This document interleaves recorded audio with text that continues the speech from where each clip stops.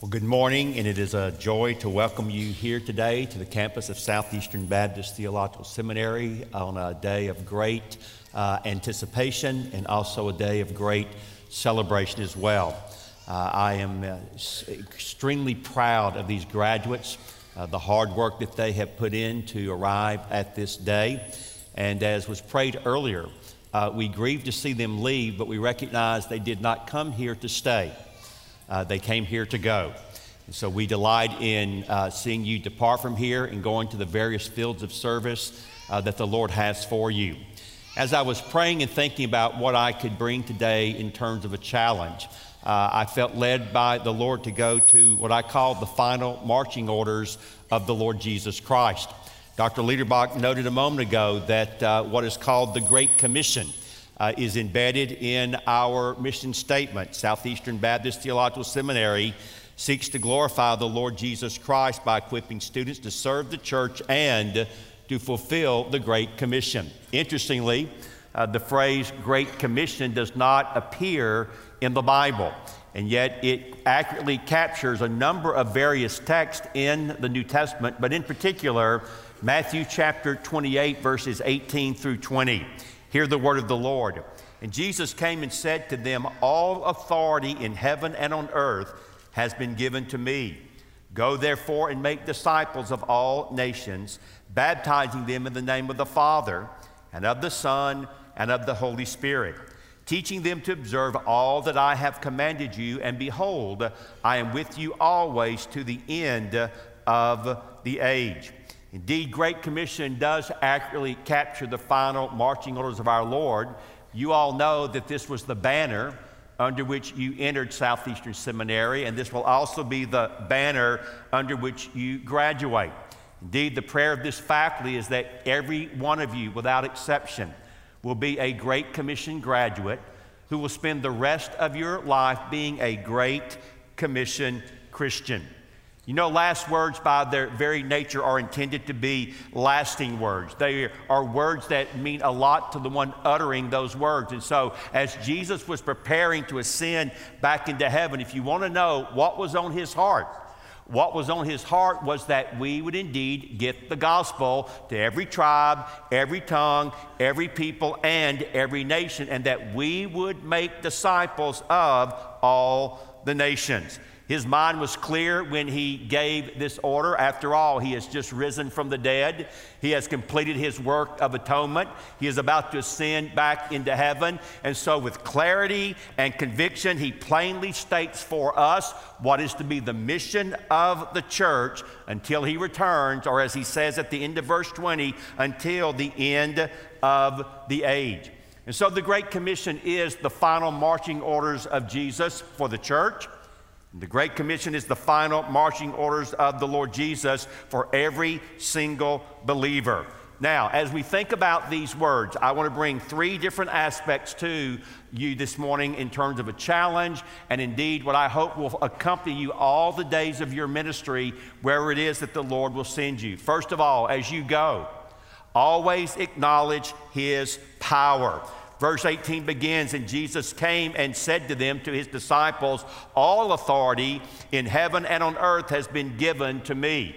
4 times in these final 3 verses, you will see some form of the word all. In other words, Matthew is trying to emphasize, indeed, as he cites the words of our Lord, the all-comprehensiveness and the universality of his sovereignty and his lordship. He is not Lord over some things. He is Lord over everything. He is the sovereign king of creation. He is the sovereign king of the universe. If you read these words in context, you recognize that there's an echo here of Daniel chapter 7, verses 13 and 14, where this mysterious Son of Man figure comes to the Ancient of Days and receives what is described as an everlasting kingdom. We now know, in light of the New Testament, that it is the Son of God who comes to the Father God and receives a kingdom that will never end. The Father has given to his Son all authority, all power, and absolute sovereignty. I love the way that John Piper puts it. The risen Christ is great. He is greater than you ever imagined. Here then is our witness to the world. The risen Christ is your king, and he has absolute, unlimited authority over your life. If you do not bow and worship him and trust him and obey him, you commit high treason against your king, who is God over all. This king indeed has all power, he has all authority, and the beauty of the Christian life is he delegates that same power and authority to you as you go on his behalf. As we are sent by the sovereign king, you do not go alone, but you go with him and you go with his power. Hudson Taylor, the great missionary to China, I think said it quite well in this context. God's work is done in God's way. It will never lack God's supply. God's work done in God's way will never lack God's supply. Acknowledge his power as you go. Secondly, obey his plan. His plan is very clearly laid out in verse 19 and verse 20. Go therefore and make disciples of all the nations, baptizing them in the name of the Father and of the Son and of the Holy Spirit, teaching them to observe all that I have commanded you. Of course, you learned in your time here at Southeastern that there's a single imperative in that command, and that command is make disciples. And yet I hope you also learned from your Greek professors that those three participles that are orbiting about that command, make disciples, go, baptize, and teach, receive also the power or the import of a command, an imperative as well. In other words, he commands us to go. He commands us to baptize. He commands us to teach, and that is the means whereby we are capable of making disciples. In other words, God's call on every minister of the gospel, God's call on every Christian, is that we would indeed make devoted Christ followers who will deny themselves, who will take up their cross, and like us, follow him wherever it is that he may send you. And so here's the bottom line, brothers and sisters. You don't need to pray about whether or not you should go. That's settled. He has commanded you to go. The simple response on your part is, where, Lord? Where, Lord? And wherever it is that he sends you, wherever it is that he tells you to go, you are indeed to go. Of course, anyone that knows anything about Southeastern Seminary knows that we place a very great interest on going to the nations, going to the tribes and the tongues that are extended around the globe. Why? Well, let me just again update you, and I checked this morning to make sure my data was correct. Even today, with all of our technology, with all of our wealth, with all that we have in the year 2018, there's still more than 7,000 unreached people groups on planet Earth. When you put all that together today, in the year 2018, with all of our technology and with all of our resources, with all of the Christian churches that are scattered around America and around the globe, there's still 3.14 billion people who have either no access to the gospel or very limited access to the gospel. That means around the world today, there are people who've never heard the name of Jesus even one time. Around the world today, there are people who will be born, they will live, they will die, they will go to hell, and they never even one time heard the gospel of Jesus Christ. Guys and gals, I have to believe that's unacceptable to our King. I believe that has to be unacceptable to you and to me as well. But let me say a word to this particular audience this morning. If you're here this morning and you are not a Christian, first of all, let me say we are delighted that you're here. We prayed for you yesterday. All the graduates and I gathered and we prayed yesterday, in particular for those of you that are here today that have never trusted Jesus Christ as your personal Lord and Savior. And so let me be very, very clear, and I speak, I promise you, from a genuineness of heart that I cannot put into words. There are many people around the globe, as I just said, who've never heard the gospel. That's not true for you. That's not true for you. You will not be able to stand before God at the judgment. And every one of us will stand before God at judgment and say to him, Lord, I never heard. No one ever told me that you loved me. No one ever told me that you sent your son, the Lord Jesus, into this world because you love me. Nobody ever told me that Jesus lived a perfect, sinless life, teaching and healing and doing miracles. Nobody ever told me that when he died on the cross, he died for me. No one ever told me that when he died on the cross, he bore in his body your judgment and your wrath in my place. Nobody ever told me that when he died on the cross, he paid in full the penalty of my sin. Nobody ever told me that you raised him from the dead as a sign to the world that you accepted his sacrifice. No one ever told me if I would repent of my sin and put my faith and trust in Jesus, you would save me. You will not be able to stand before God and say to him, no one ever told me, because you've at least heard the gospel today. And let me say this to you. I know that you're here today to celebrate this wonderful, wonderful graduation, and that you're here today to celebrate the graduation of a son or a daughter or a grandson, a granddaughter, a dear friend. But let me say to you, nothing would bring greater delight to these graduates than to know that today was the day of your salvation. And that today you did the most important thing a person will ever do in their entire life, and you put your faith and trust in Jesus and Jesus alone to save you from your sin. John Keith Falconer was an English aristocrat. He was a great Arabic scholar at Cambridge, a great athlete. In fact, he was the world cycling champion in 1878. He walked away from his wealth, he walked away from his athletic career, and he became a missionary to Yemen. He would only be there a very short time because at the tender age of 31, he would contract malaria and die. He would not be returned to England to be buried, but he would be buried in the country that he went to evangelize and share the gospel. Here's what John Keith Falconer said: I have but one candle of life to burn, and I would rather burn it out in a land filled with darkness than in a land flooded with light. I'd rather burn out in a land filled with darkness than in a land flooded with light. C.T. Studd, another missionary hero of mine, called one of the Cambridge Seven, a missionary to China, a missionary to India, a missionary to Africa. He would die in Africa, in Congo, and be buried there in a very simple grave. What did C.T. Studd say? Some wish to live within the sound of a church bell, but I wish to run a rescue mission within 1 yard of hell. That's the kind of graduate that I pray that you will be. That's the kind of passion I pray that you will have until the day that the Lord brings you home. David Livingstone, also a wonderful missionary to Africa, died on his knees praying for the Africans.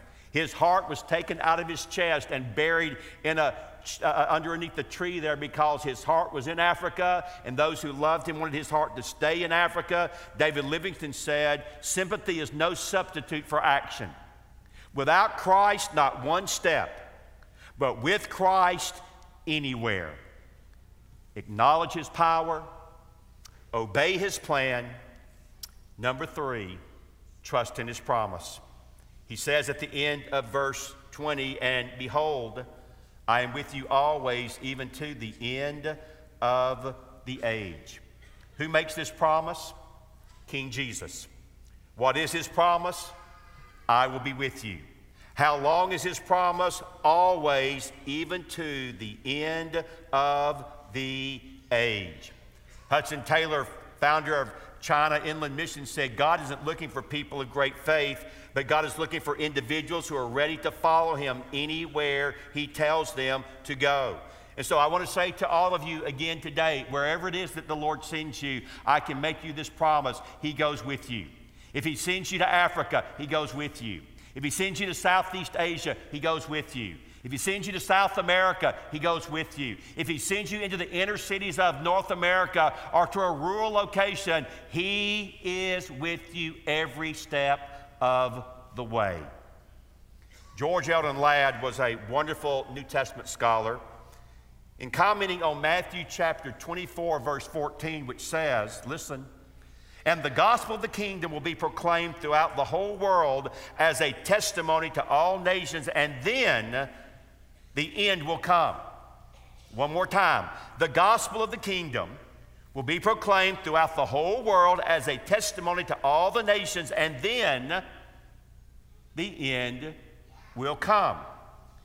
In commenting on that verse, George Eldon Ladd said, and I quote, "If a relatively small minority of God's people took this text seriously and responded to its challenge, we could finish the task of worldwide evangelization in our own generation.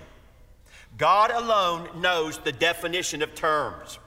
I cannot precisely define who all the nations are. Only God knows the exact meaning of evangelize. He alone will know when that goal is fulfilled. But I do not need to know. I only know one thing. Christ has not yet returned. Therefore, the task is not yet done. When it is done, Christ will come. Our responsibility then is not to insist on defining the terms. Our responsibility is to complete the task. So long as Christ does not return, our work is undone. Let us then get busy and complete our mission. As you graduate today, my simple prayer for each one of you is simply this: the will of God, nothing less, nothing more, and nothing else. Or as Nicholas von Zinzendorf so well said, I have but one passion, and it is Christ, and it is Christ alone. Let's pray together. Heavenly Father, I thank you so much for your infallible and inerrant word that gives us the final marching orders of King Jesus until the end of the age. And I thank you, Lord, that our mission is clear. Make disciples of all the nations, of every tribe, tongue, people, and nation. And so, Lord, may we be found faithful and obedient to that assignment until you come again. But Lord, help us also to remember that that assignment begins at home. It begins with our family. And Lord, today there are family members here who are not saved. There are friends who have come to celebrate today because they love one of these graduates and they're not saved. And so, Lord, it is my prayer right now that you would speak to the heart of those who are here, who are lost, who've never put their faith and trust in Jesus. And Lord, it is my prayer that right now, at this very moment, they would make that greatest of all decisions, that most important of all decisions, and that they would repent of their sins and put their faith and trust in Jesus. Lord, might it be that right now, at this very moment, some of them in their heart would simply voice this prayer to you. Dear Lord Jesus, I thank you that you love me, and I thank you that you proved it by dying on the cross for all of my sins.